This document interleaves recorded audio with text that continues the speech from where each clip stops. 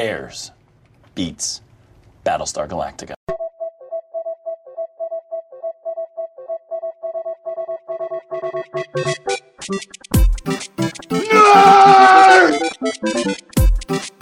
You really adopted the dark. I was born in it. Sounds like somebody's got a case of the Mondays. Bazinga. 2 in the box. Ready to go. We be fast. They be slow. Cool. We're recording, and welcome to the Mount Geekmore podcast, your favorite podcast where you come to listen to 4 people debate, argue, and talk about their top 4, Mount Rushmore, if you will, of their favorite pop culture subjects. Today's pop culture subject, as you can tell by looking at your listening device, is the Mount Rushmore of best cinematic natural killers. And by that we mean they're not supernatural. So there you go. I am Nary Science. With me as usual is David. Howdy. And we got Daniel. What up, y'all? Recording from a different angle today. So if you guys are on the YouTube channel, you guys will see just a slightly different corner of his kitchen. And we also have Missy. Hello. All right. So we will be talking about, we first started off trying to come up with a theme for a Halloween episode, because Halloween, by the time this comes out, is right now. But we realized that throughout the 4 years that we've been on the air, that we've done a lot of Halloween themed topics, such as favorite Halloween franchises, favorite horror movie franchises, favorite deaths in horror movies. So that was a fun episode. It was a fun episode. So favorite horror monsters. So we decided to go the other route, because in that episode it was all supernatural beings, such as a xenomorph and Freddy and Jason and so on and so on. So now we're doing killers in movies that are not supernaturals, that are just bad people, humans, evil humans. So with that said, there's some good guys in there, right? It's a pick-me-up episode. It's a pick-me-up They're just episode. misunderstood. I got one good guy on my honorable mention. Or girl, we don't know. Stop being sexist, Daniel. Stop being sexist, man. Oh my god. All right. So we're gonna go down the list. David, how did you make your selection? All right. So I basically went through my my iTunes collection, and I was looking at the movies that I owned, and I was like, ooh, that one's got a good killer. And then I kept scrolling. That one's got a good killer. And then I ended up with 15 killers, and that was already whittling down, like, just me being kind of judicious and saying, I can't, that's it, no more, I'm done. And so I don't know what my list is going to be. So I have a question. I did the same thing you did, David. But I ended up with a lot of Humphrey Bogart, so I was like, ooh, maybe I should lay off. Dave, of the 15 on your list, how many of them does your son know about firsthand? 1, 2, 3, 4. Oh my God, he knows about 4 of them. All right. Oh boy. I'm a terrible father. No. All right. Awkward. Let's just go ahead and move along now. Missy, how did you come up with your selection? So this is not my wheelhouse at all. I'm a complete pansy when it comes to scary movies, horror movies. So I use the Google machine. It doesn't necessarily have to be horror, though. It just has to be. I mean, it tends to be that a lot of That is correct. natural killers are in horror movies, but it doesn't have to be horror movies. Well, that changes things. So, but anyway. Missy's like, I need 1 minute. Hold on, give me a sec. Yeah. Pick me last every time. I don't like horror movies only because I'm like a complete pansy, especially to the supernatural, paranormal stuff. So I'm glad I'm on this mountain in the sense that, like, it's kind of morbid, but humans are the scariest villains we're ever going to deal with anyway. So let's talk about it. Wrote a song about it. Like to hear it. Here it goes. I agree. Only one person got it, but that's fine. That's all I needed. I got it Where's that from, Missy? In living color. In living color. in living color. Of course. Now that he gave you the answer. Debona, how did you make your selection? There were a couple people that I had to debate about whether or not they counted as a human killer, right? So one of the things I did was I eliminated. There was one major one who like started as a human killer, but by the end of the franchise was supernatural. So I eliminated that one. Yeah. But then I just I thought about people who genuinely, 3 of my 4 picks are people that watching the movie, I was genuinely afraid of that person and the idea that they could be real. And even my 4th pick, my number 4, is pretty scary, just in a very different way. But I just tried to go with ones where not just the movie. The movie itself was scary, but it had to be more than just the whole movie. I needed that one person to just absolutely terrify me. Okay. I made my selection by looking up. I Googled. I think what the phrase that I Googled were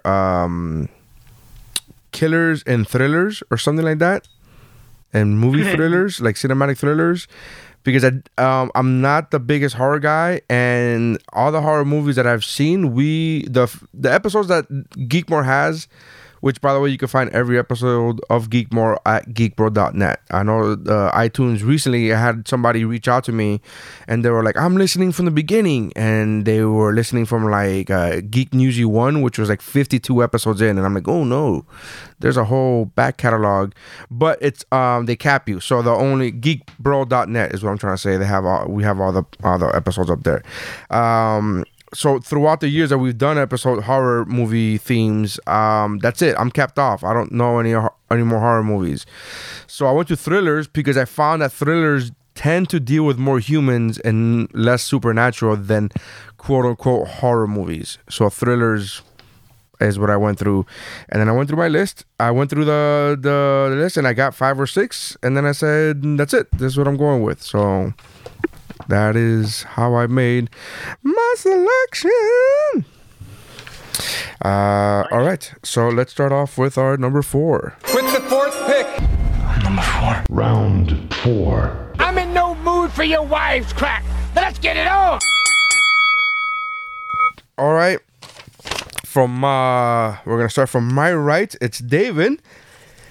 David, what is your number 4? Okay, so my number 4 is going to be the newest, most recent killer, right, from the most recent movie, and that is Officer Wayne Mackey from Summer of '84. Oh, God damn, that is a good pick. I didn't even think about him. It's so good. It was actually one of the first ones that popped into my mind, like before I started looking at movies. Coincidentally, my number 1 didn't pop into my mind until I saw the movie. I was like, "Oh, wow, that's one of them." But this one did almost right away. It's a movie that kind of leaves a lasting impression on you because of how normal everything is.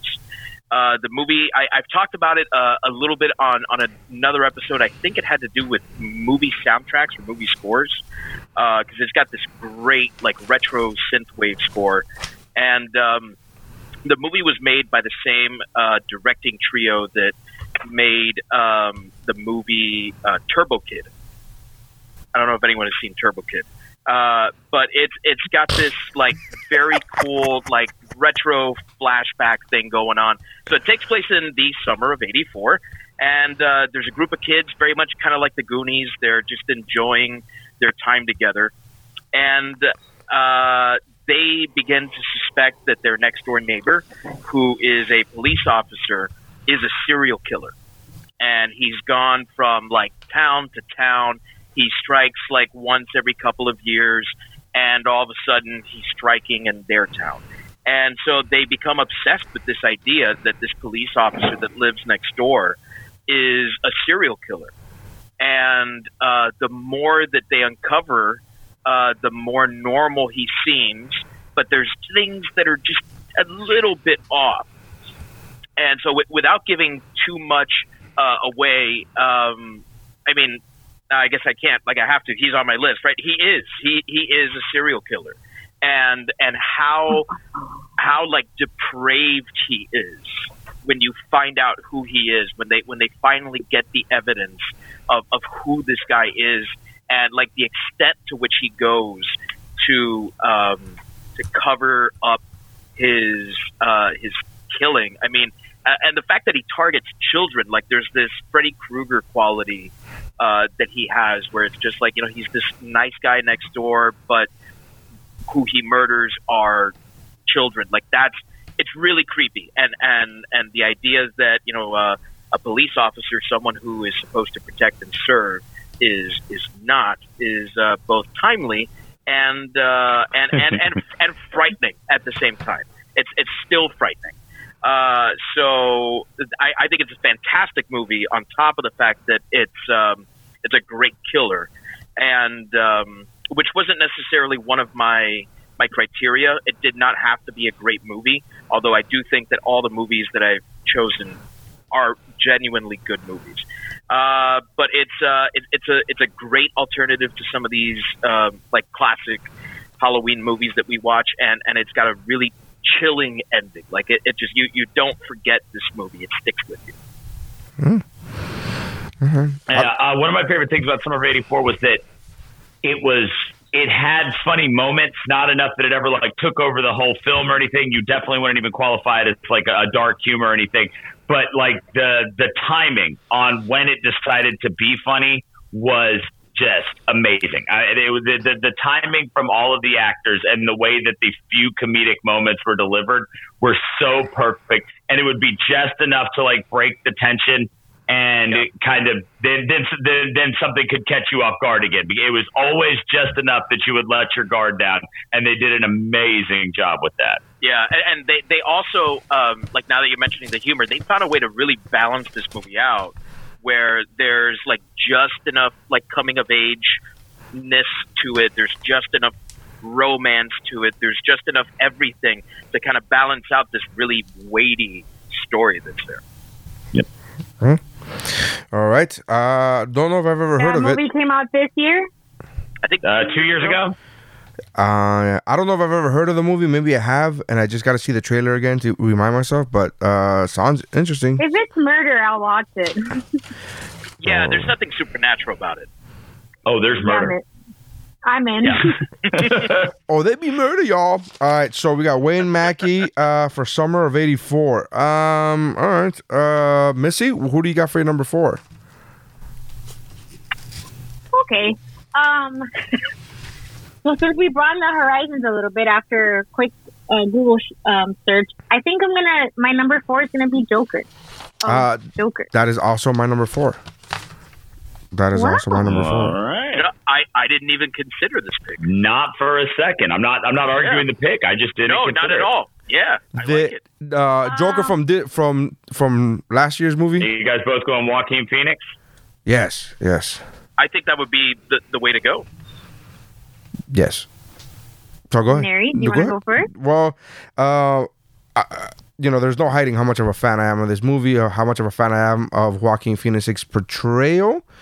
But let me start the timer because it's only fair that we start the timer for both of us. I love this movie. I love the way again, the slow turn into madness and the slow descent into madness. But when he does go into madness, he fucking goes into madness, and I loved everything from the shots, the cinematography of how and when, and to show how he killed people. Was it a screwdriver or the knife in the eye with the fat dude in the apartment. In the apartment, that's one of my favorite murders on cinematic history. I just love that scene. I love that, and the way he was laughing, and how the little person couldn't fucking reach the lock to get out, and the nervousness of him asking. He had to ask him for help. It was so great. The nervousness of him asking it was like funny, but at the same time uber scary. Like you put yourself in that scenario, like you have to ask the killer to help you leave the apartment. So that scene itself, and then of course the ending, which I'm not gonna spoil for those two people who haven't seen the fucking movie yet. That last murder that he commits is fucking brilliant cinematic beauty, I think. But I just it's genius. I fucking thought it was great. I mean, I saw that movie 4 times in theaters, each time with a different person sitting next to me. And the last 3 times, because obviously the first time I didn't see it coming either, but the last 3 times I had to do everything in my power to not look at the person, like obviously face the person and be like, I want to see this motherfucking reaction. So I literally would have to just face the screen, and as much as my eyeballs could fucking force themselves to go to my left or my right, depending on where the person was sitting, like, oh man, they're gonna fucking love this. I can't wait for them to see this shit. And it didn't fail. And 2 of those people are on this podcast right now. It was Missy and David. I saw those movies. It's fucking great. I jumped. Yeah. I jumped. I think psychological thrillers, like the Descent into Madness kind of storyline, I love watching.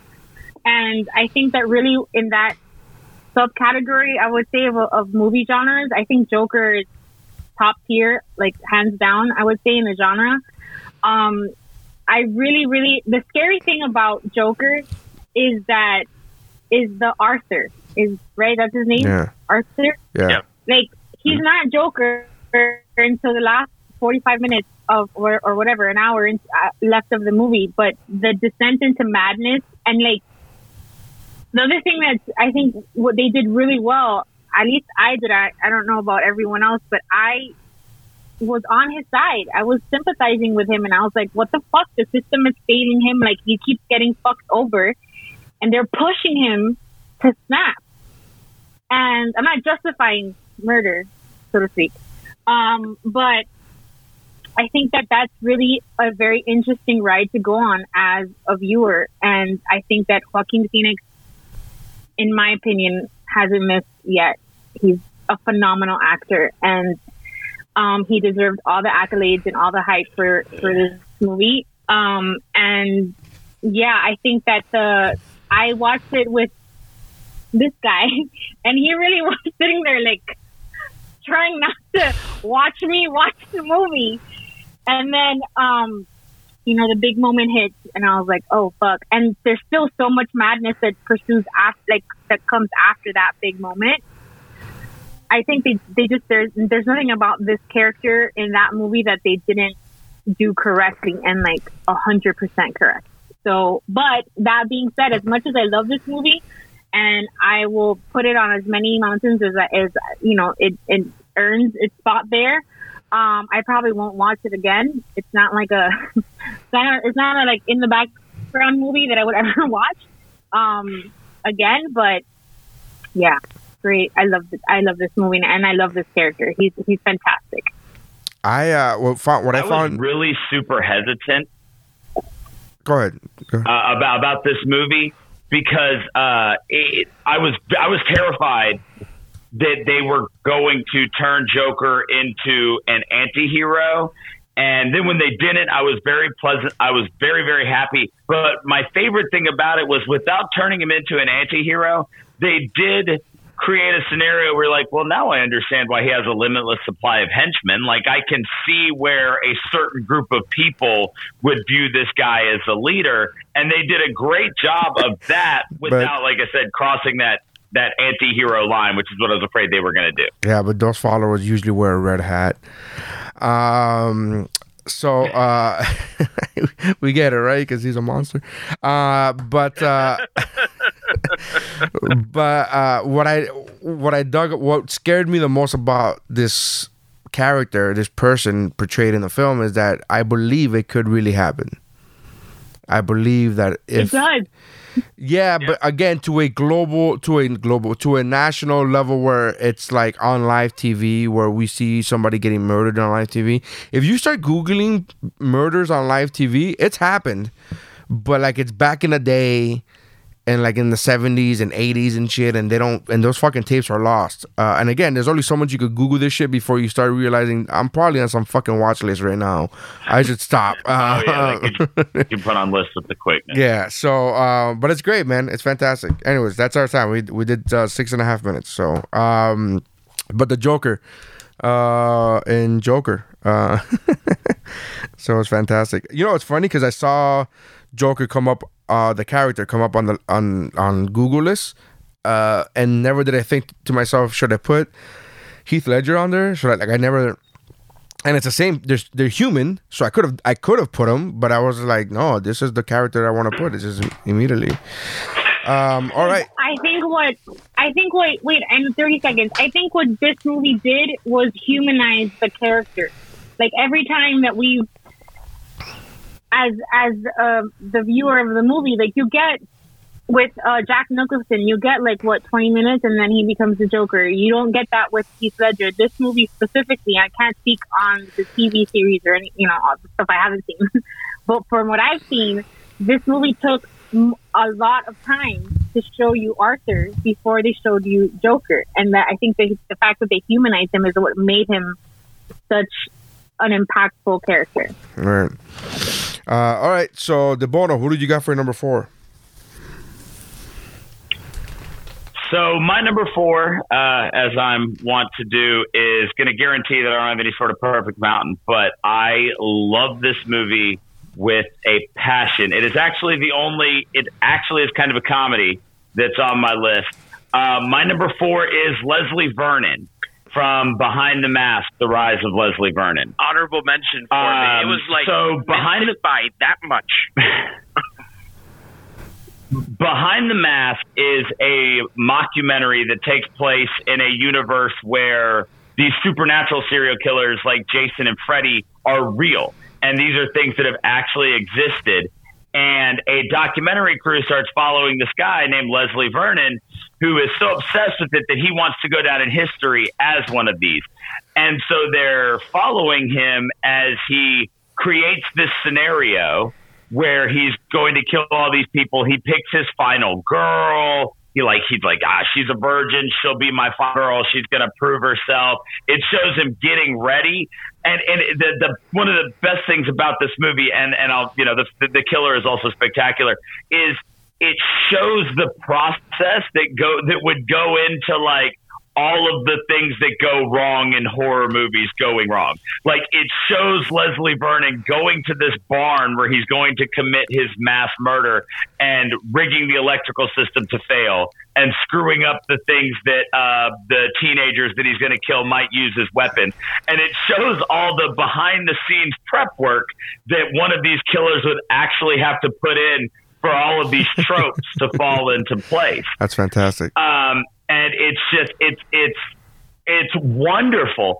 And this guy he's insane, but he's funny about it. And it's something that he genuinely wants to do because he idolizes these people. And there's a very stern turn in Act 3 where it just kind of becomes a traditional like slasher film. It's not the mockumentary footage anymore. And he does end up killing a lot of people. I mean, it's not like he doesn't do it and he, kind of made this list for no reason. He does end up killing a lot of people and pretty brutally. Yeah. But it's interesting to see the concept of somebody who decides that this is their calling in life is to be a slasher film bad guy, and everything they would put into it. It kind of takes that element of the genre and flips it on its head. And so he becomes a guy that you're very invested in because you're interested in what he's going to do to make these things happen. Like I said, it's definitely got some gruesome deaths. He definitely earns a spot as a killer, but also very funny. Just a spectacular movie. And a great killer to boot. So Leslie Vernon from Behind the Mask is my number 4. Nice. This was the first movie, I think, that picked up where the original Scream left off, in that, like, it's taking the standard tropes of a horror movie and slasher movies specifically, right? and re-examining them and tearing them apart and saying, well, how can we do something new with this, right? It was hyper aware of its own mythology, you know. And Leslie Vernon is such a compelling and likable guy. Even though he's that's what's so bizarre. He's totally despicable, you know, but he's so likable also because we understand him because we're kind of like that too in a sense. Where like this movie came out right around the time where like becoming an influencer was a thing, you know, and you wanted to kind of, you know, do what that other person was doing. So how do I get there? You know, let me do what they have done. And I'll go along that path. It was just brilliant. I love this movie. I love this pick. Thank you so much for picking it. Yeah, it sounds great. I had never heard of it, but it sounds like something that I would be interested in. Family share, Neri. All right. Oh man, and it's got cameos from tons of like horror movie staples. Like Robert Englund's in it, and just a bunch of people have little cameos. Just great movie. All right, so our number 4s were Wayne Mackey from Summer of '84, Joker from Joker, Leslie Vernon from Behind the Mask, and Joker from Joker again. Here we go. Round 3. 3 is a magic number. Yes, it is. All right, David. What is? I don't know why I said your name like E.T. David. That was weird. That was just a weird. David. What is your number 3? My number 3 is from one of the more lesser known, but still like it's got a cult following pseudo slasher. It's kind of more of a thriller from the 80s featuring Terry O'Quinn, and it's Jerry Blake from The Stepfather. Man, I haven't seen that movie in such a long fucking time, dude. Was it Jerry Blake or Terry Blake? Jerry Blake. Jerry Blake. I haven't seen that movie. He's played by Terry O'Quinn from Lost and from just, you know, a bunch of other stuff. But the movie is called The Stepfather? The movie's called The Stepfather. They remade it years later. It had 2009. 2009. It had 2 sequels. The second one was still quite good, and the third one, I got to be honest, I don't remember anything about. I think I saw pieces of part 2, but man, part 1, I was a kid. That shit scared the fuck out of me, dude.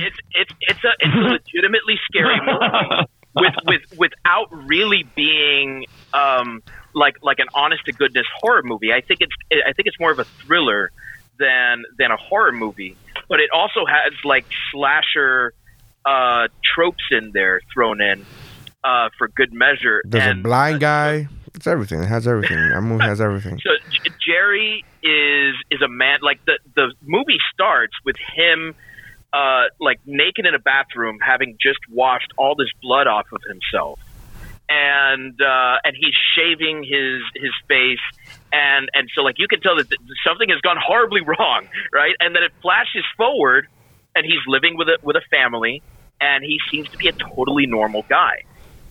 And so this is his MO. He finds a woman who is looking for someone to help her out. Typically, this is a woman who's been divorced, who's got kids, and so he kind of takes on that role of being the husband that she wishes the last one was. One of my favorite movie posters. A cautionary tale. One of my favorite movie posters, to be honest with you.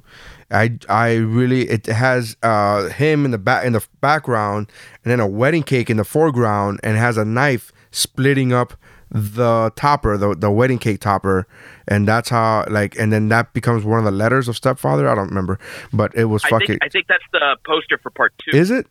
Okay. I think so. Yeah, the poster for part 1, I seem to remember being him looking in a mirror, and then the mirror is all foggy, and then what's written like on the fog of the mirror is "Who are we now?" So the whole thing is that like he is like really unstable. and he assumes this new personality. But he reaches a point where he just like he can't control it anymore, and his inner demon starts coming out, and he starts planning the murder. He starts finding a new place where he's going to move to, and he plans everything out so perfectly before it happens. So this is something that has happened countless times before. The whole thing with this movie is that he starts forgetting which person he is with this family. So he starts behaving erratically. He starts going by different names. He starts calling his wife and kids different names. And this sort of unraveling of his multiple personalities starts coming out in just the most terrifying way. And it's so real, right? Like Missy, you said that like there's nothing scarier than humanity. There's nothing scarier than us. And I think that this is a movie that I can imagine like reading a story like this. I just saw a documentary on Netflix about a guy who like murdered his wife and daughters. And oh yeah, my wife's waiting to watch that. Yeah, it sounds so really fucking good. weird. That sounds so weird. My wife's waiting to watch that documentary about a husband that kills her wife. She's waiting to. Yeah, she's hyped. She's watching on the couch with a fucking knife. She's just like, this is America. This is how I watch a documentary about this. Honey, are you gonna come? No, you gonna stay away? That's cool. That's probably for the best. So yeah, man, Terry O'Quinn is just such a phenomenal actor, and he scares you. He really does scare you, and you don't have to be a child, Mary, to be scared. It is terrifying, absolutely terrifying. It is terrifying, and there's nothing supernatural. It's just this is the way a sick mind works. Yeah. They did a decent job with the remake too, but it doesn't touch the original. No. I've seen them both, and the original is far scarier. Yeah, and they did the same thing with like The Hitcher around that same time, where they remade The Hitcher. And they remade I Spit on Your Grave. It was serviceable, but not. They remade I Spit on Your Grave. Yeah. They did remake I Spit on Your Grave, and I'm not a fan. Did not. What is that about? I Spit on Your Grave. People that go spitting on graves. It's murder revenge porn. Yeah. Yeah, like she gets raped and then murders a bunch of people as revenge, and it's Gorno. Good for her. They leave her for dead, and they think she's dead. So when she comes back, they assume that she's like some specter come back to get him, which she kind of is. Spoiler. Oh, God, that was. I know that's not the one we're talking about, but that is the first time I remember seeing a movie and being like, "Dear God, what can't they do?" Right. All right, Missy, what is your number 3? My number 3 is Peter Foley of Copycat. That is, oh my God, that is an honorable mention. That is actually the first movie I thought of. Go ahead, keep talking about it. I'm sorry. It's not on your list, Missy or Neri. Well, yeah, Dave would say that because when we did Shiver, when we were doing Shiver, the horror movie podcast, I try to get this movie on the list, and because we were rotating between the 3 guys, like, all right, each week one of us picks a movie, and I try to pick Copycat multiple times, and I had to be told by both other panelists, it's not a fucking horror movie. They wouldn't. It scared me. And they're like, yeah, because you're a pussy, so it can't fucking. It didn't go, but yeah. Harry Connick Jr., right? Yes. Yeah. Yes. So we're in Joker. You can watch. You're watching the descent into madness. In Copycat, you're just thrown right the fuck in. It's crazy all around. The first time I ever watched this movie was because in my AP psychology class, my teacher, my senior year of high school, my teacher, the last 9 weeks, all she did was show us psychological thrillers, which was fucking fantastic. Was she going through a divorce or something? Like, what the fuck is she going? Like, why did she force that upon her students? Like, all psychological thrillers, not one, just like, fucking, hey, the Disney movie. Like, there's nothing. It's all dark. So anyway, what I love about this movie, aside from Harry Connick Jr. scaring the shit out of me, because that motherfucker, as charming as he is in other movies, he lets loose on this one for sure. I think this came out before what the fuck was that Hope movie that I love Floats. so much? Fuck you. Yes. Yeah. This movie came You were out right, but that. she was so mad. I fucking hate when he does that. So Like, it which was is the movie that I love so much? The chick flick. Fucking son of a bitch. God damn it. You need to stop my timer every time you troll me, you fucker.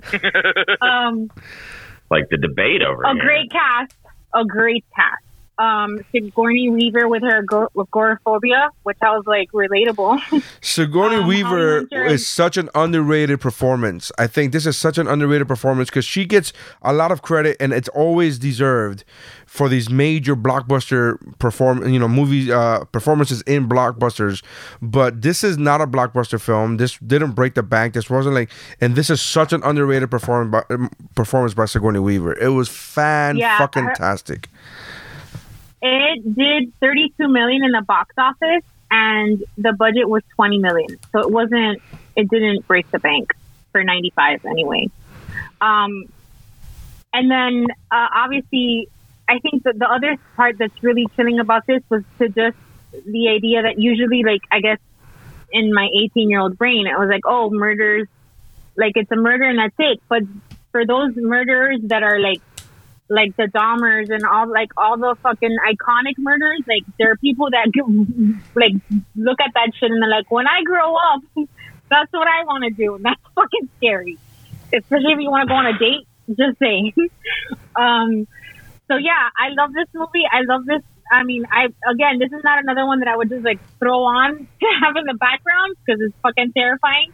But the entire aspect of the fact that like the entire psychological aspect of this movie, which I would agree that it's not 100. It leans more towards thriller than it does horror movie. But again, it's not my wheelhouse, so that's what I had to go with.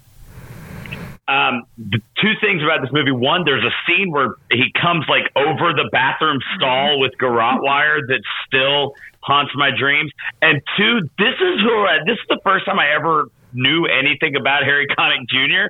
So then it was like when I heard him playing, just like jazz piano music, he's like, doo-doo-doo, I'm from New Orleans. I was like, motherfucker, I know you. Like, this is terrifying that you can pretend to do this now. When he had a talk show, I was like, "This is very suspicious." I don't trust whatsoever. Yeah, so that's my 3. Yeah, I'm that's a great pick, BFF. It really is. I didn't pick it because honestly, it made my honorable mention list, but like I said, I had 6 choices, and then just the other ones. I think because the other ones I've seen more recently, but it was great. Great choice. Great choice. All right. DeBono, what do we got? Okay, so for my number 3, I'm hoping maybe some of you guys, at least maybe David, has seen these movies. Just acknowledge that David is your target audience. If the other two happen to get it, it's a nice cherry on top. It is a character who, over the course of 2 movies, has gone by 2 different names, so we don't actually know what his real name is. In the first one, he goes by Joseph, and the second one, he goes by Aaron. It's from a movie called Creep, played by Mark Duplass of The League. If you watch The League, he plays Pete Eckhart on The League. Mark Duplass plays this character named Joseph in Creep, and then Aaron is his name in the sequel Creep 2, but it is the same character. The only way to really talk about this movie is I got to get kind of spoilery, but I won't give away some of the big stuff. I'm never gonna watch it. So I have not seen this. I will watch it, but the good thing is that I'm going to forget all about this spoiler in like 5 minutes. So Creep is like a found footage type movie where Joseph, played by Mark Duplass, he pays this guy to come out and film him because he wants to like make a movie about his life or whatever.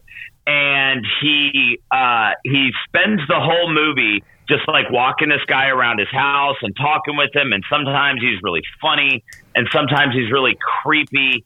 And it's genuinely just unnerving. It's not a movie that's gonna have, it doesn't have jump scares. It's just unsettling the entire time. You're never comfortable the entire time you're watching the movie Creep, and you're just trying to figure out what's going on. Now, obviously, since I put him on this list of killers, you know that he eventually ends up killing someone.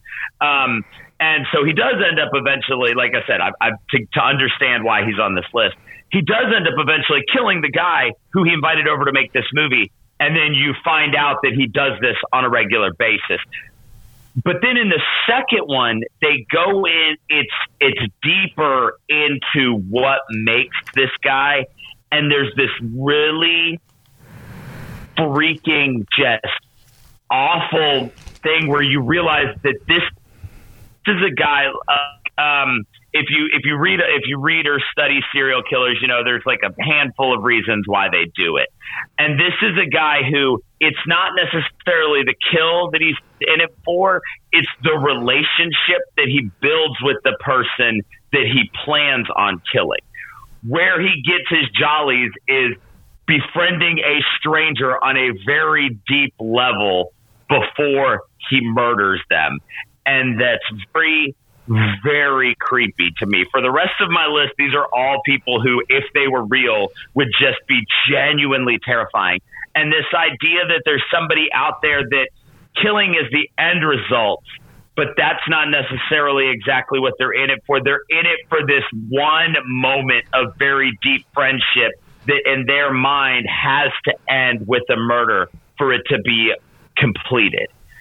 And it's so bizarre.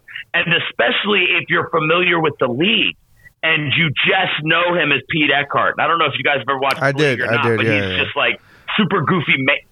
He's super goofy man-child who plays fantasy football, and that's his whole damn life, is drinking and playing fantasy football. And to see him play which this is also which creepy. He co-wrote this movie. Which is he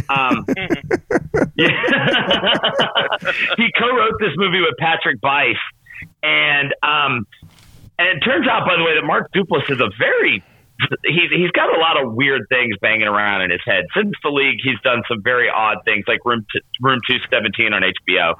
But anyway, it's called Creep. There's a sequel, and you watch Creep, and you can't fathom why there would be a sequel. But I promise you, if you like Creep, watch Creep 2, because it does everything that Creep did, and it does it better and freakier and weirder.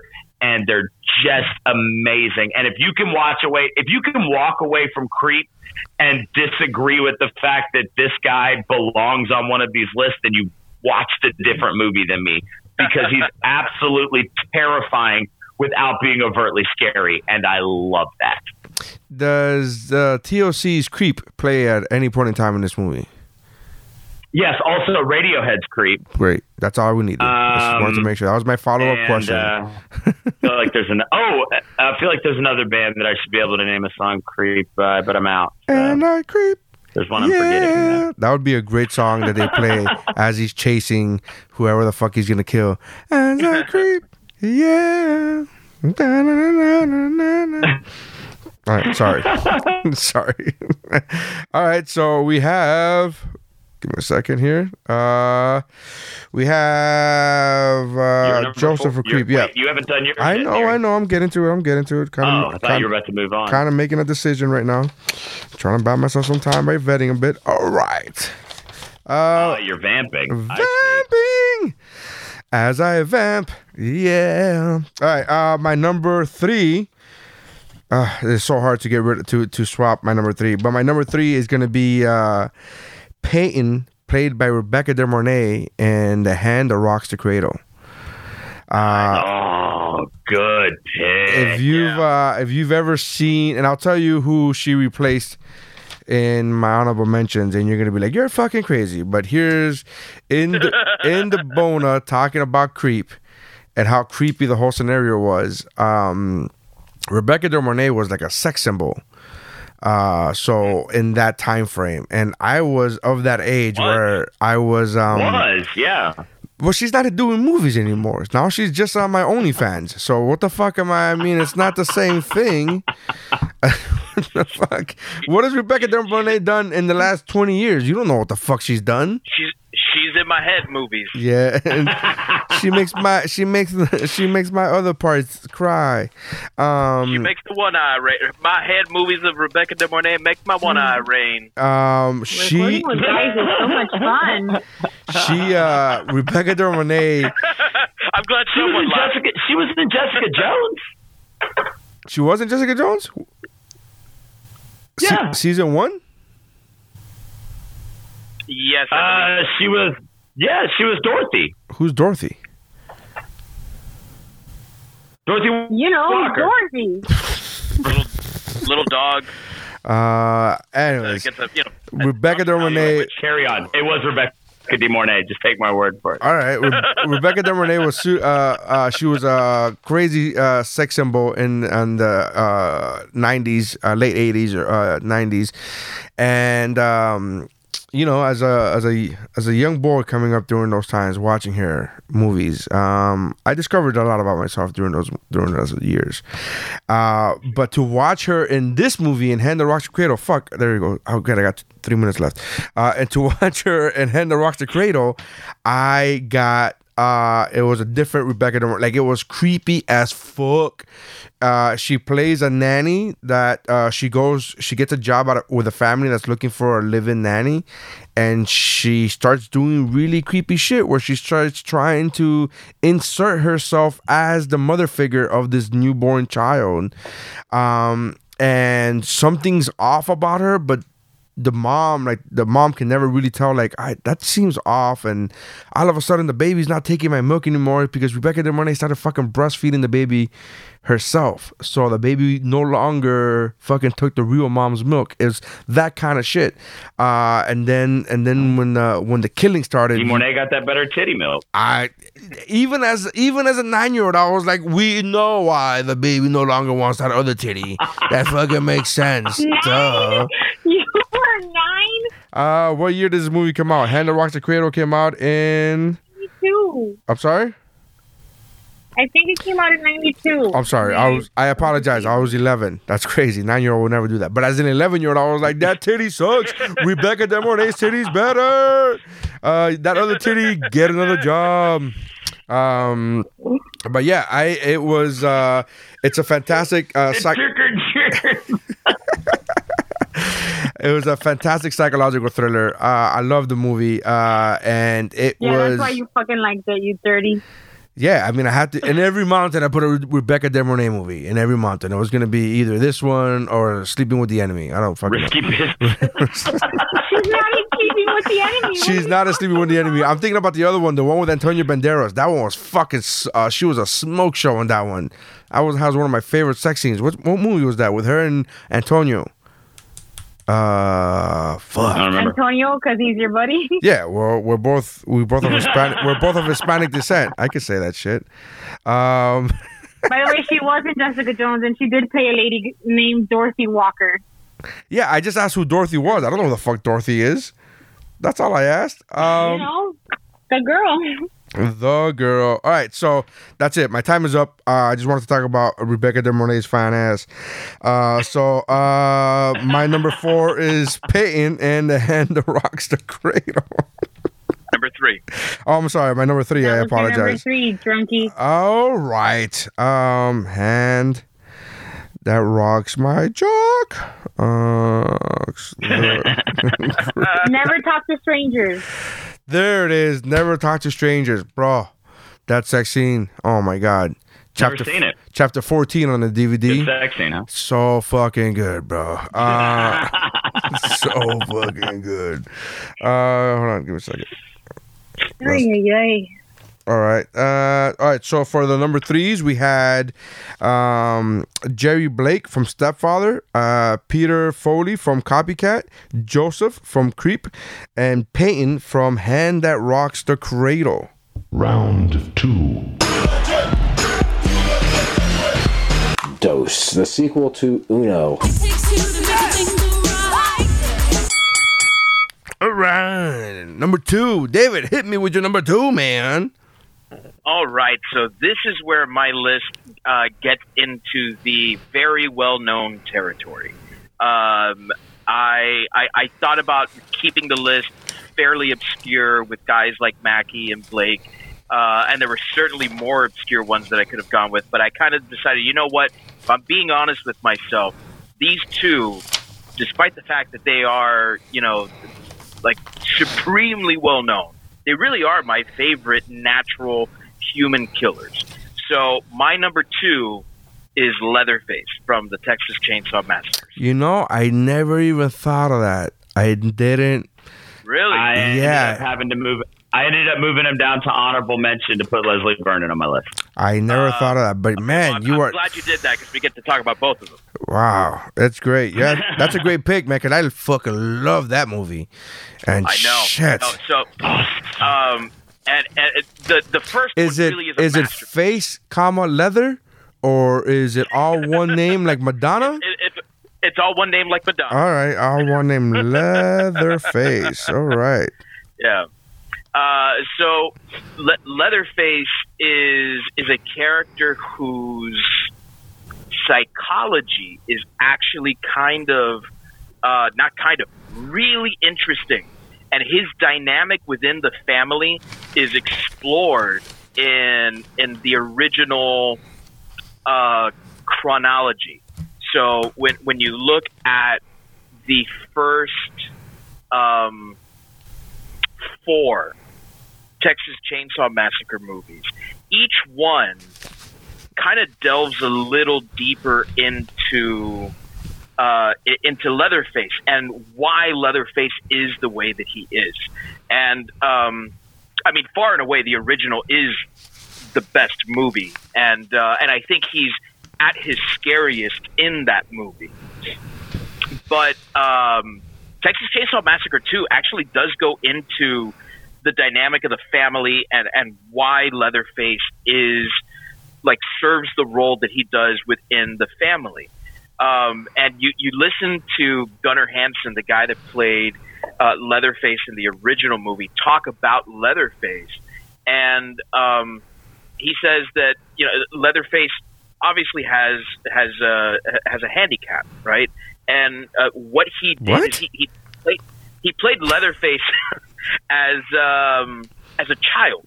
Said, I kind of put myself in the mindset of a child, and so when one of my favorite scenes in that first movie is the very first kill, when the guy walks into the house and Leatherface opens that sliding door and he sees the guy there. Leatherface freaks out and he bangs the guy on the head with the mallet, right? And the guy's just kind of shaking there on the floor, and Leatherface just starts squealing because he's terrified. Like Leatherface is scared. And I think that's a really real reaction. Like, I'm scared. I don't know what to do. So I'm just going to do what I know. I'm going to do what is shown to me, what is taught to me. Leatherface is totally a product of his environment. And you look at some of the other members of his family, which were introduced to some of them in the first Texas Chainsaw Massacre. We're introduced to more of them in the second one. And we really kind of dig deep into the kind of psychology of these people. Leatherface is not even the scariest of that group. No. Not at all. Drayton, which is the older brother, is probably the scariest, and he rules with an iron fist. And we see this Leatherface who's really a scared child, but because he's so terrified of what his older brother may do to him, he's forced to take on all these different personalities. He's got, and this is something you don't really notice unless you've seen the movie a couple of times, and this new 4K transfer that they have of the movie is absolutely gorgeous, and you really do see this stuff. He's got different masks for different occasions. He doesn't just wear the one face mask. And depending on what he's doing, if he's cooking, he's wearing one. If he's serving dinner, he's wearing another. And this idea of gender is really interesting in how he behaves, because he'll wear a tie and dress clothes when he's kind of like preparing the meal, but when he's serving, he's wearing a dress, he's wearing makeup. This idea that like there are certain like routines that certain genders need to fall under that Tobe Hooper was exploring and kind of challenging. So yeah, he's a super interesting character who's brutal and gruesome, and I fucking love him and all his kills. It's funny that the guy played him like a child, just like the actor who played Jar Jar also played him like a and they're both psychotic. All right.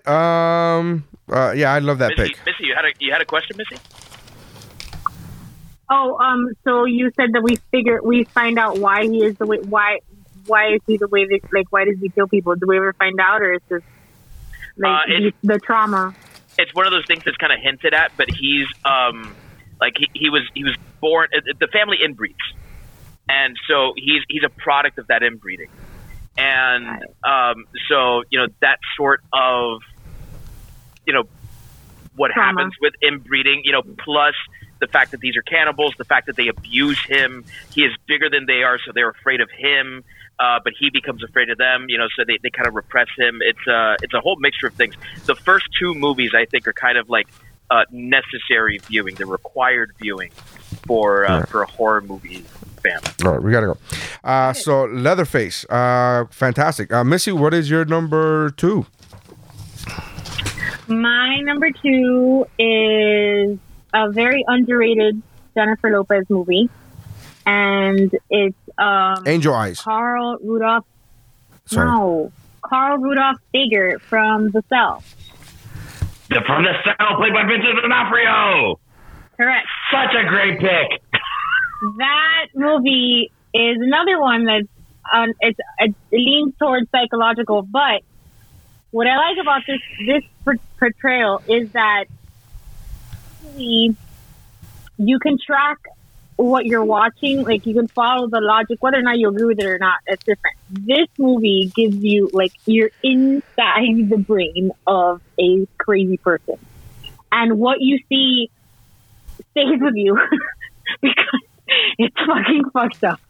I like the idea of it was such a movie with such I don't want to say revolutionary because I know it's a trigger word, but it was because the proposed treatment for trying to find his latest victim was very out of the box, at least from what I remember. Was it Out of the Cell? Something.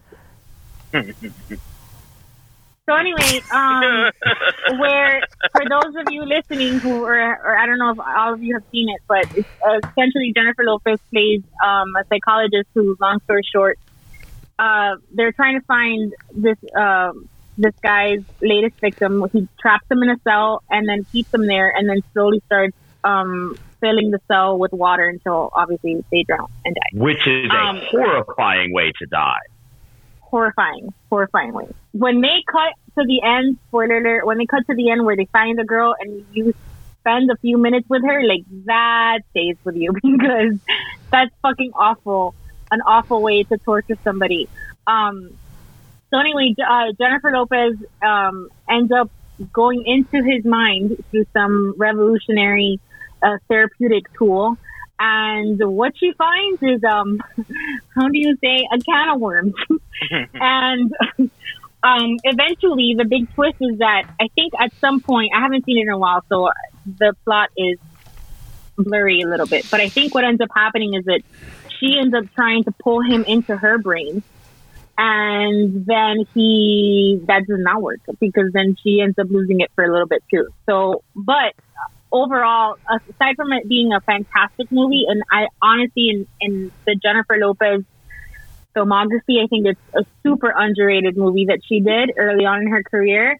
The inside scoop into a crazy person brain, that shit's scary. And I don't think that a lot of movies, at least from what it's like nothing compared to what regular fans of horror movies would watch. But at least from what I've seen, I've never seen that kind of 3D IMAX experience inside of a killer's brain. And yeah. I mean, it's no Leprechaun, but it'll do. she tries to pull it. Yeah, she does try to pull him into her brain because in the same type of way that if you can pull Freddy into reality, then you can start controlling the narrative. That's the theory behind that. One of the creepiest things about this movie is the fact that while in his brain, she meets the kid version of him that's stuck. And you know, and it's the kid. It's before he became this killer. Monster, and she starts beginning to understand kind of, you know, where things went horribly wrong. And there's so many great things that they do with this movie as a whole, since it takes place in his brain, like you're saying, where it's just they did a great job with that. As soon as you said Jennifer Lopez, I got really hyped because I considered putting that one on my list. I do love The Cell. For me, it was either going to be The Cell, Enough, The Boy Next Door, or Angel Eyes, which is tops. So that's where my heart lies, is in her Angel Eyes. Not Money Train? Well, we're talking about the good ones here. All right, so you missed Out of Sight. Okay. Was she in Leprechaun? Is that the joke you were making earlier, David? Was she in? Yes, yeah. Oh, okay. I thought that was Jennifer Aniston. Is what I was gonna say. Oh wait. Yes. Yeah. My bad. Wrong, Jennifer. Same name. Yeah. Sorry. One is white and the other one has a booty. Like the best booty.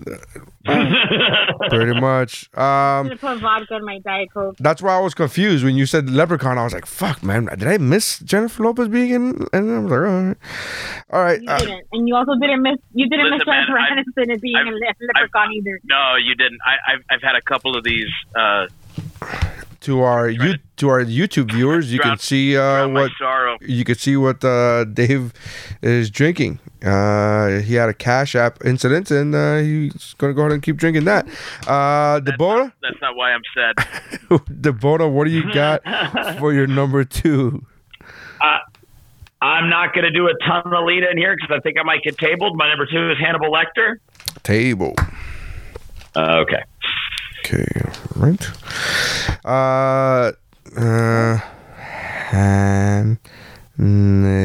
Wait, sorry. Let me go back. Dr. Hannibal Lecter. Yeah, don't forget the doctor. Yeah, he didn't go through 8 years. He didn't go through 8 years of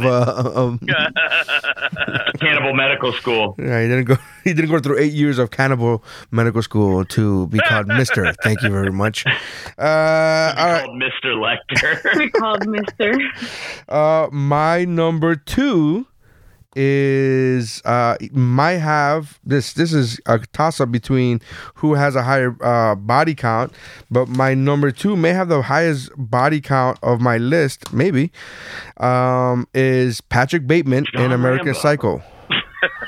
John Rambo is a fucking killer. Man, John Rambo would have been amazing to have on my fucking list. He fucking killed a lot of people, man. Oh man, John Matrix got way more, 80 fucking people in one movie, dude. Yeah. Shit. Now I'm disappointed in my fucking list. God damn it. Me too. So stupid. They played humans. They fucking played humans. Whatever, I guess my shitty list will have to continue now. I already picked it. Patrick Bateman in American Psycho. That's a great pick, man. Yeah. Honorable mention from me. It's an okay pick. Fucking Rambo would have been better. Patrick Bateman. He can't even talk about it now. He's so disappointed in himself. Everything just seems lackluster now. Yeah. American Psycho. He fucks a lot and he fucking kills bitches. Whatever, man. He's into business cards. Yeah, he's so like it is the like quintessential 80s, like what from my understanding of what it was to be a white man businessmen in the 80s. It was like, if you're going to be in New York and it's all about capitalism, it's all about how much money you make, it's all about you're trying to keep up with the Joneses and how important your business card is, like, oh, white on white, and look at this kind of paper and all this crazy shit. It's the fucking like the title says, he's a psycho. He's a fucking psychopath. He invites women to his place and has consensual sex, from what I'm understanding, right? The movie, there was consensual sex. I don't think. It was consensual sex. I don't think it was murder, not so much. Yeah, that was the one part that wasn't. What? Consensual? No, I'm saying it was. No, it was. I had to like remind myself. I'm like, wait, it wasn't like rape or anything. No, he was having consensual sex with these women. He was a rich white dude in New York in the 80s. It was like these, that was the times where if you had money, you could just if Gordon Gekko could kill. Yeah, like that. It's like that. That's how it was. So he invites these women. Like I rather enjoyed like the long monologues that this guy would do while he's having sex, like while he's doing everything, really having sex, even while he's killing them, he's having fucking like monologues with himself. It's like fucking bananas. It's bonkers. Has a million great scenes in it, including when he killed Jared Leto and he sat him down in his apartment that was all covered in plastic. Which is already fucking sign number one, like fucking red flag, something's bad's gonna happen.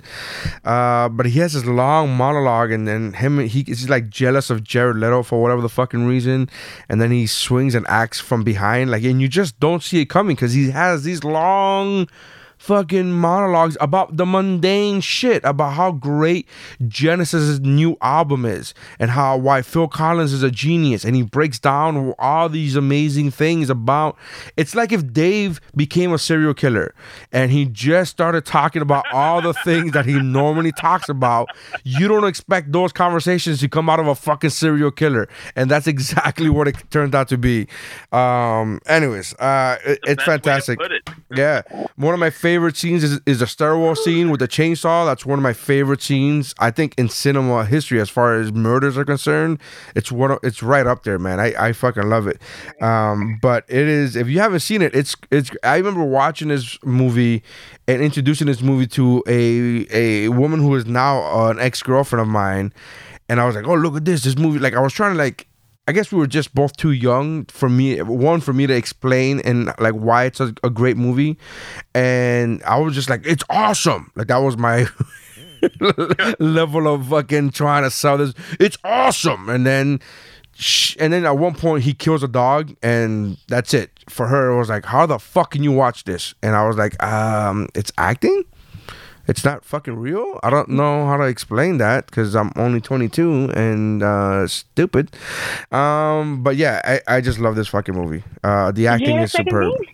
The acting is superb. So the one of the reasons that I ended up not putting him onto my list is because a while back, I don't know, maybe 5 or so years ago, I read a really good hypothesis on the fact that maybe Patrick Bateman didn't actually kill anybody in the movie American Psycho. Yeah, I heard that too. That he's just, that he's just a crazy person, and living out these fantasies in his head is how he copes with the stress of everything. Yeah, and it really stuck with me. Watched American Psycho afterwards, and I was like, damn, maybe he didn't actually kill anybody. I think it's a great pick, but that's how I talked myself out of putting Bateman on my list. You're completely right. I thought about that as well. And it leaves you with this like, oh, it could be, right? But they've said the same thing about Joker, about how Joker didn't really kill anybody. He was just in the mental institution the whole time. Like, it wasn't a thing. So, but even if you believe that from the Joker, you still got to believe that he killed somebody, because at the end, in the mental institution, he has bloody footprints. So he killed somebody, or at least fucking hit them over the head with a lot of blood. There's a lot of blood gushing. But yeah, you're right. I've heard that same theory that he didn't really kill anybody. That's all in his head, which I think adds to the craziness. Like, he's like the title says, he's a fucking really it just adds to it. So. That's it. That's my number 2. All right. My time ran out. All right. So number 2s are Leatherface from Texas Chainsaw Massacre, Carl Rudolph from The Cell, Hannibal Lecter. I don't know what movie you're selecting specifically, but Hannibal Lecter, and then Patrick Bateman from American Psycho. Here we go.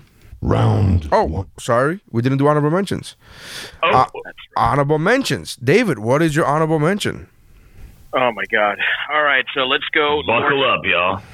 Lord Summerisle from The Wicker Man, Kurt Duncan from When a Stranger Calls, the Phantom Killer from The Town That Dreaded Sundown, the Firefly Family from The Devil's Rejects, the Phantom from The Phantom of the Opera, Frank Zito from Maniac, which is a fantastic character study. I also have Frank Zito on honorable mentions. Oh, this is so good. But you already picked 4. You already picked 4. Yeah, so. no, I've picked more, and you lost count. The Strangers from The Strangers.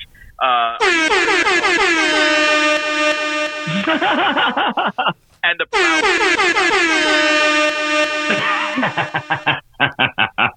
Travis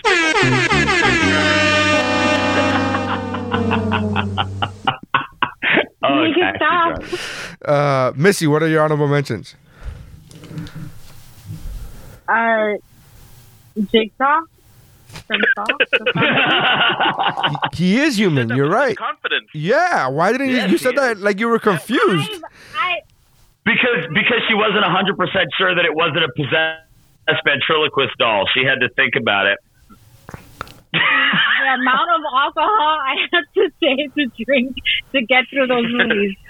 Also, I didn't come out into this mountain with a lot of confidence, so I'm waiting for the moment where it's just the bed. So that's almost like I would put I don't remember if she kills anyone, but I want to put Annie Wilkes. She does kill people. From Misery. She kills a few people. Yes. She does kill people, right? Yeah. Yeah. Oh. So she's an honorable. Oh yeah. mention. She got some bodies under her belt. Crazy. And I don't know. I'm pushing it here, but I would put Maleficent on there because that bitch scared the shit out of me when I was a kid. Did she kill people? Did Maleficent kill people? I don't care. I don't think she killed anyone.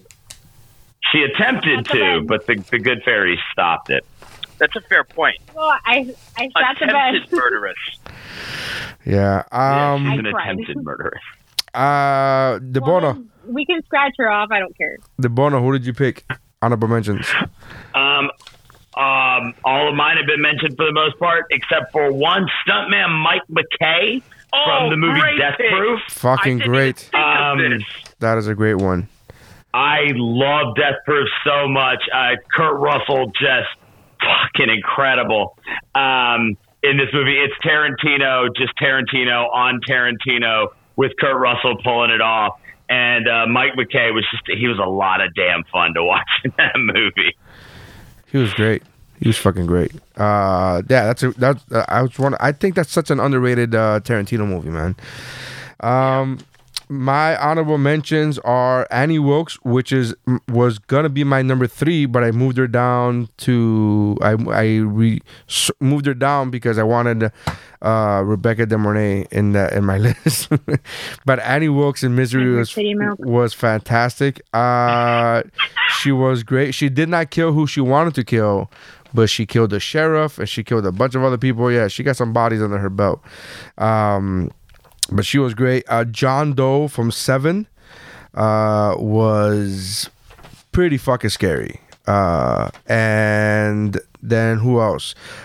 John Rambo and John John Rambo and John Matrix. Those are my honorable mentions. All Johns, except for Annie Wilkes. All right, number 1s. Round 1. This is your last chance. After this, there is no turning back. Do it! Do it! Come on! Come on! I mean, he's in the fucking song. I could have just put him in there.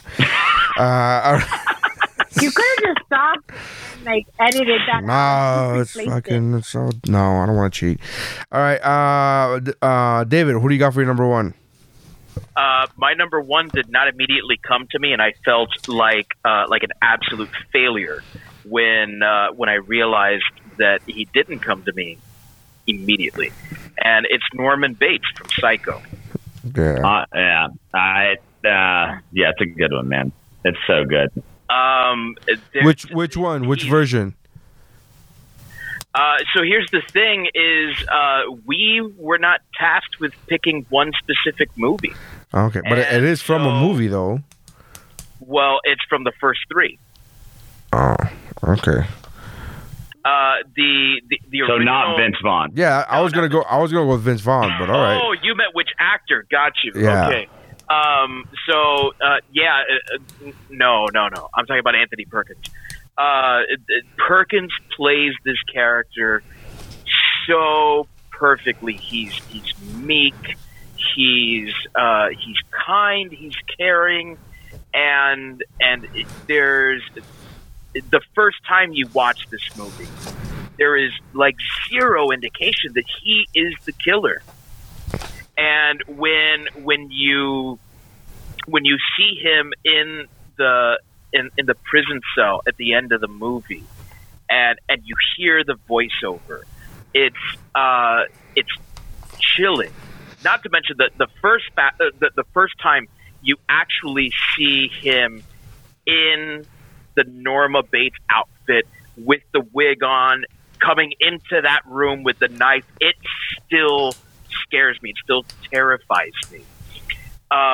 We see him throughout the course of those three movies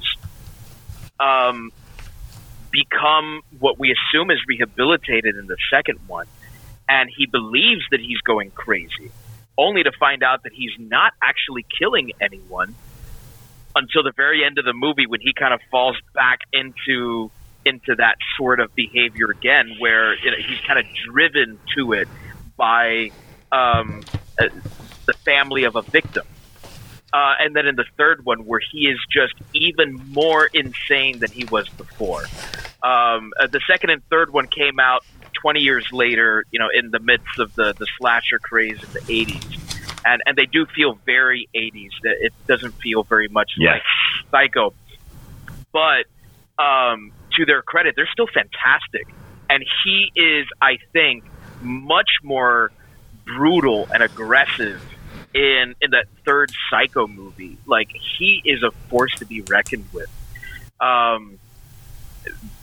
it's the psychological aspect of that first one that gets under my skin. And, just hearing him, walk up to the house and scream, "Oh, mother!" And then later, there was no one there. Like, he's just that out of his mind. He's that crazy. He is, would it not have been for the fact that Janet Leigh's sister comes looking for her, no one would have ever known. How many times has he done this? He operates, this out of the way motel. It was perfect for him. And I'm sure that was by design. That's not something they ever really go into in the movie series. And I didn't see an awful lot of Bates Motel, so I don't know if that was something that was by design. But that'd be great. A chain. They become a chain fucking in the front. He's a franchisee. It's like there's a list. If you want to be a franchisee owner, there's a list. Do you dress up as your mother? It's kind of a big deal. Sorry. And one of the greatest kills in any horror movie is Psycho 2 or 3. I can't remember which one it is now. Scissors down the throat. It is just brutal, absolutely brutal. Some of the best gore effects in those two movies there. Yeah, so good. You're on prime time, bitch. I purposely didn't name him as an honorable mention just in case anybody had him as number one. My favorite thing about the character of Norman Bates is that movie is 60 years old, and it still stands as something that it's still like a relevant pop culture reference. It's still something that people understand when you talk about it. That is something that is stuck with and become just a major part of American culture, and it's just man, so good. God, such a great pick. And I honestly didn't even think that Vince Vaughn did a terrible job. No. It just wasn't as good as the 60s. That whole movie wasn't bad. That whole movie was actually good. The remake, I mean, I don't know why you do a shot by shot remake. I have no idea why, but that's the issue with the movie. It's just a shot for shot remake. Yeah, I mean, but it's still a good fucking movie. But it's still a good fucking movie. Because you're doing a shot for shot remake of a perfect movie. Well, not really perfect. It was black and white, so it's not really perfect. So God, I fucking hate you so much. If it wasn't black and white, you'd be able to tell that the blood was chocolate syrup. Thank you. It's funny when it happens to somebody else.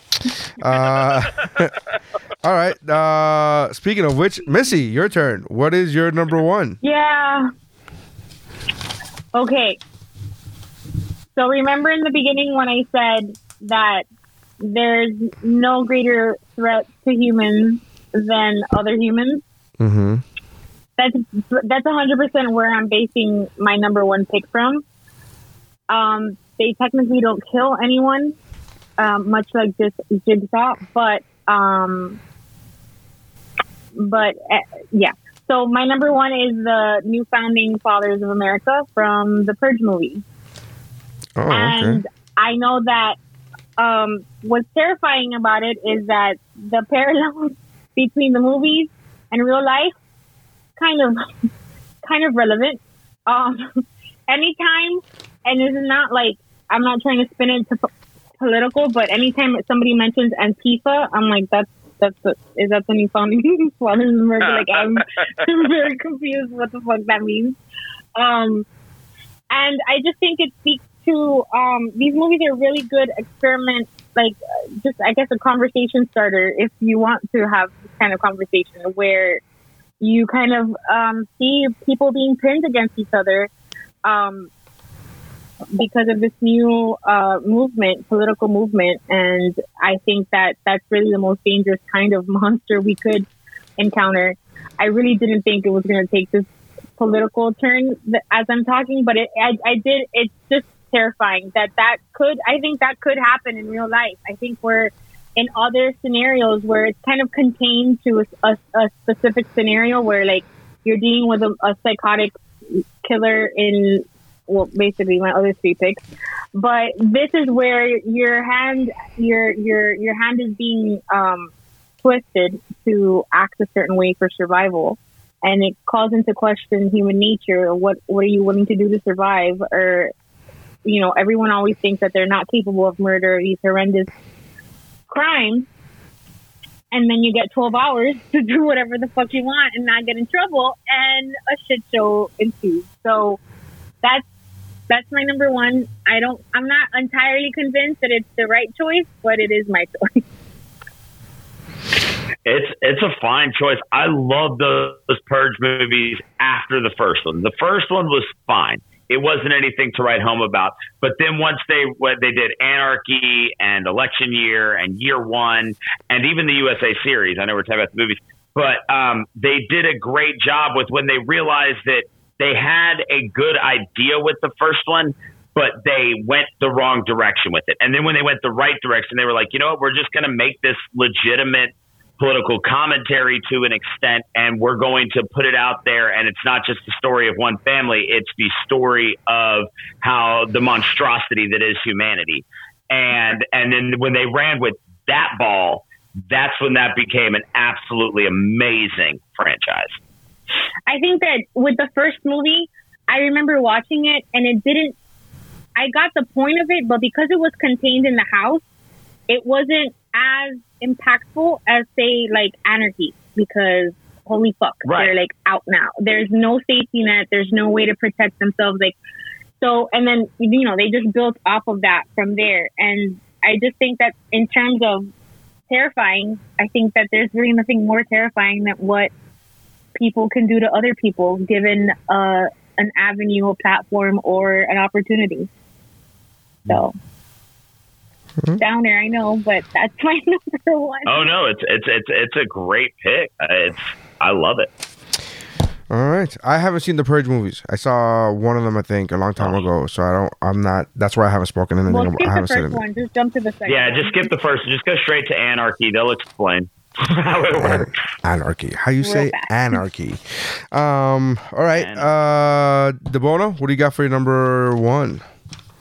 My number one is genuinely, I think, the most scared I've ever been of a human being while watching a movie, even though you don't even really know who it is until the very end, and that is John Doe from the movie Seven. Mm-hmm. I know we're going to get back around.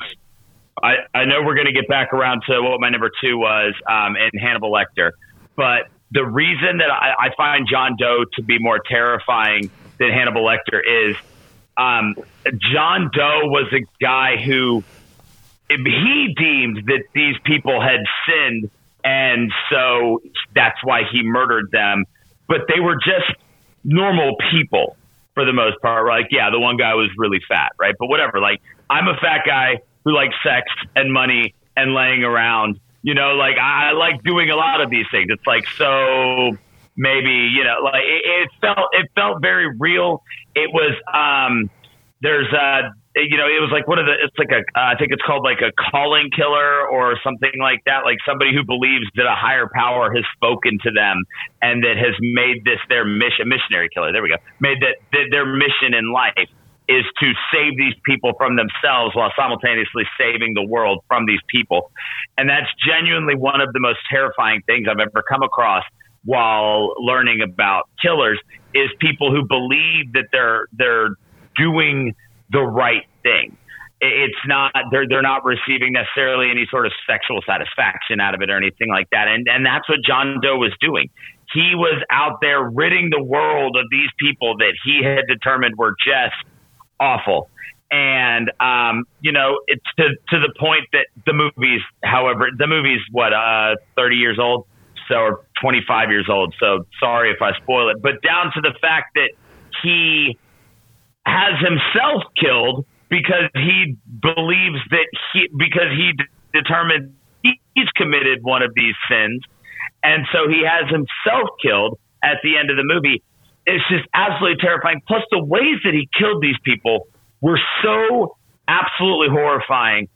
I don't think I saw this movie right when it came out. So it came out in 95. Let's just say I saw it 2 years later. And so that makes me 14. I'm still traumatized by the concept of making a John put on a dildo with a blade on it and having him sex a prostitute to death.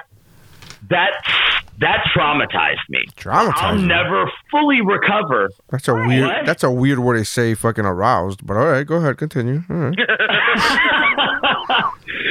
Like I will honestly never fully recover from watching the movie Seven and seeing that way to murder someone. And you were 14. It felt like a. Yeah, something like that. And it was terrifying. It felt very real.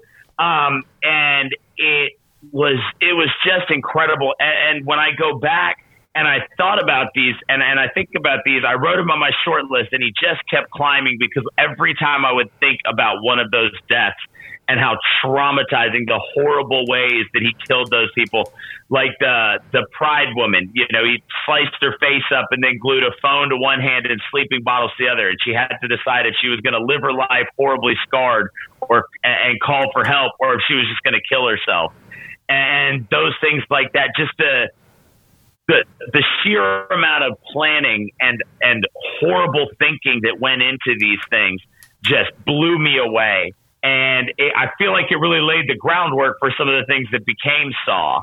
And John Doe just was traumatizing and felt far more real than Hannibal Lecter, which is why I ended up swapping them at the last minute and putting John Doe at number one. This movie's a masterpiece, dude. I saw it maybe 4 months ago.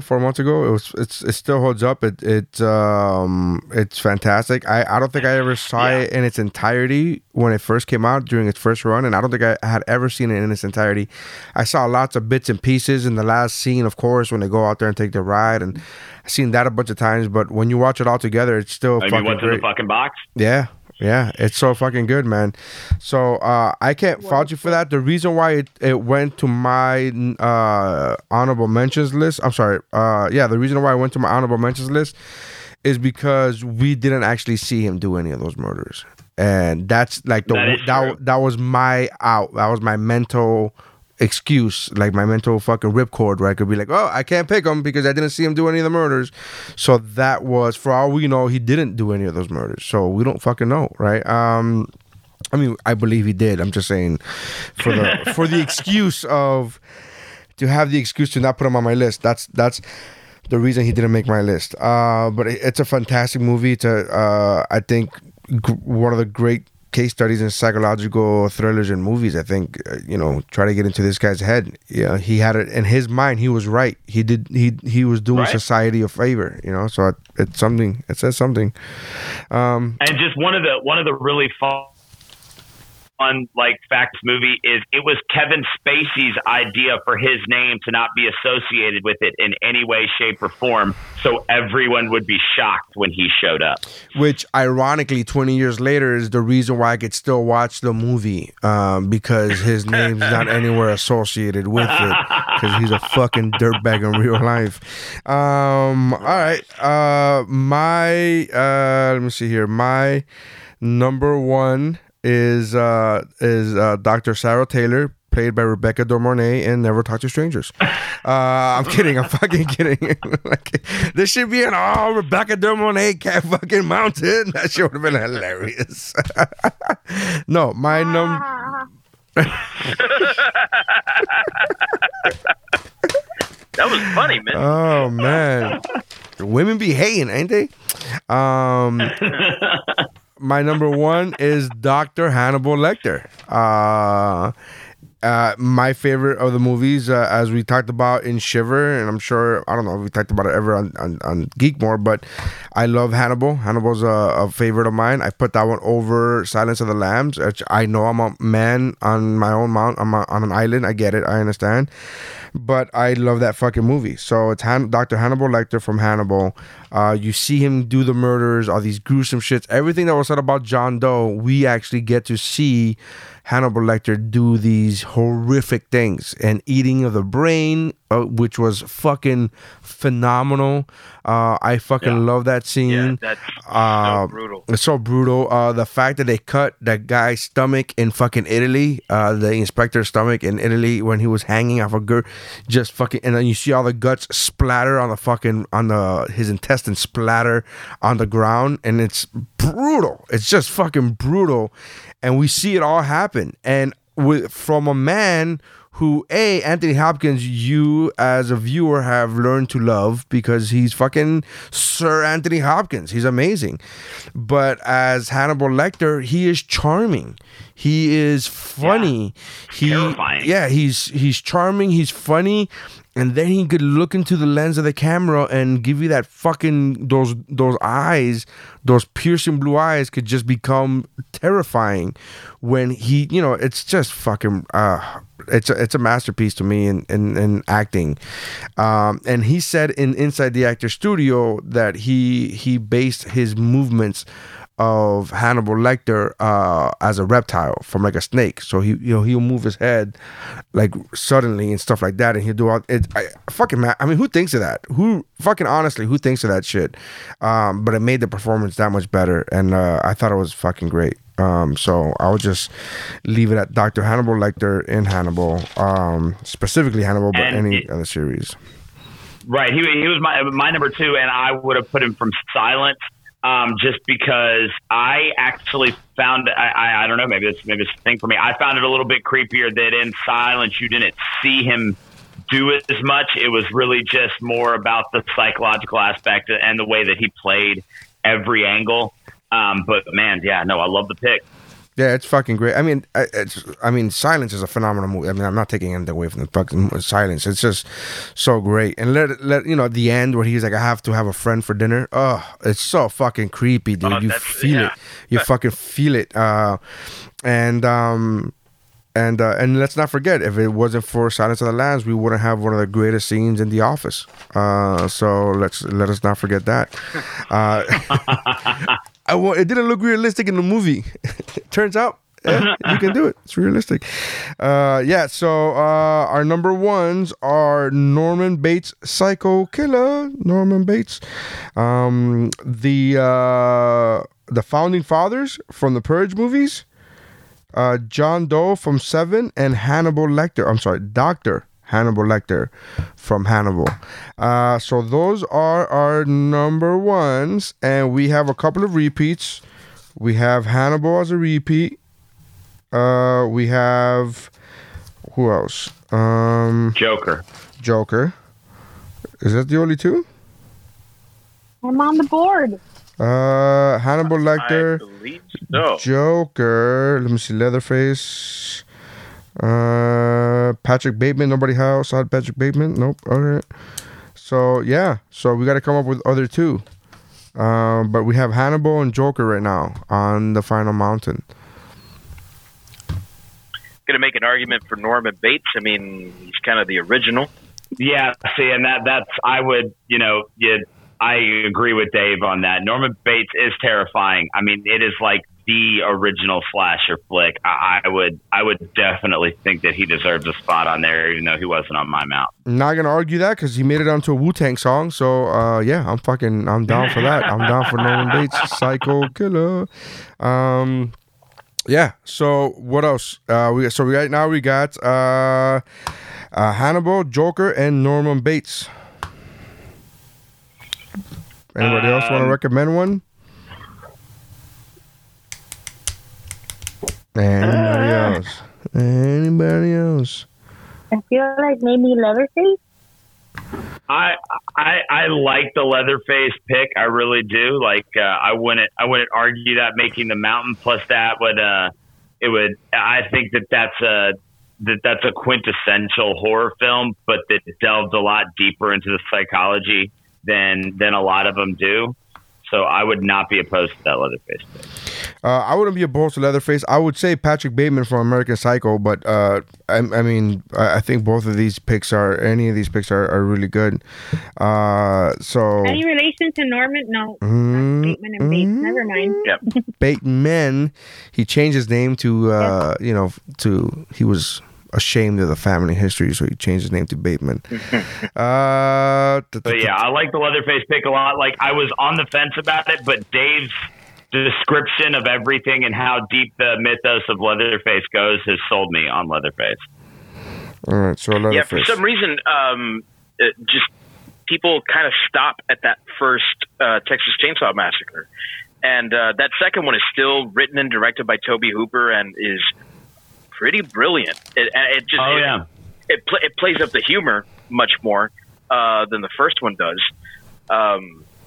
He very famously said that people didn't understand that the first one was a black comedy, and I still don't see how it is. But he certainly made the second one a black comedy. It's very funny in parts, and you see a lot of that there.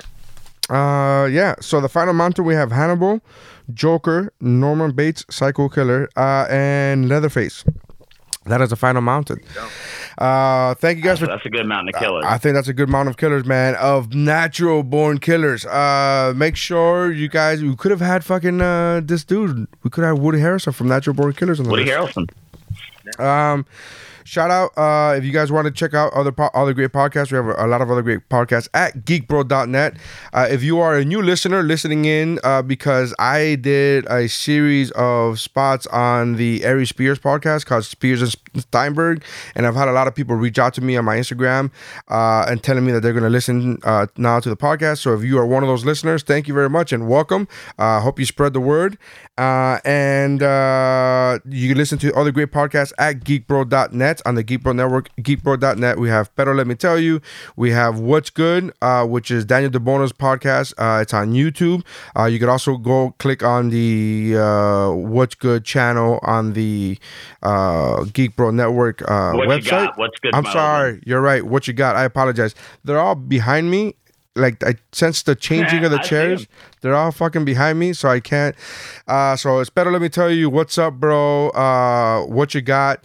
And fuck. And I'm flatlining on one of them. But it's which one? Child Like It Best. Child Like At Best with Mike Valdez. Thank you so much. Again, I apologize. They're all fucking behind me and I can't do this shit. So thank you guys for checking us out. Check out Missy's blog at missythewriter.com. Is that correct, Missy? Nope. MissyWrites.com. Fuck, so close. And my Instagram is at Missy the Writer. There you go. So it's at Missy the Writer is her Instagram, and MissyWrites.com is the website. Check out her blog. And thank you very much. And that's how lists are made. Oh, my comedy is NaryScience.com or WhatWasHisName.com. That's how lists are made. All right. That one got an extra a little ahead of us.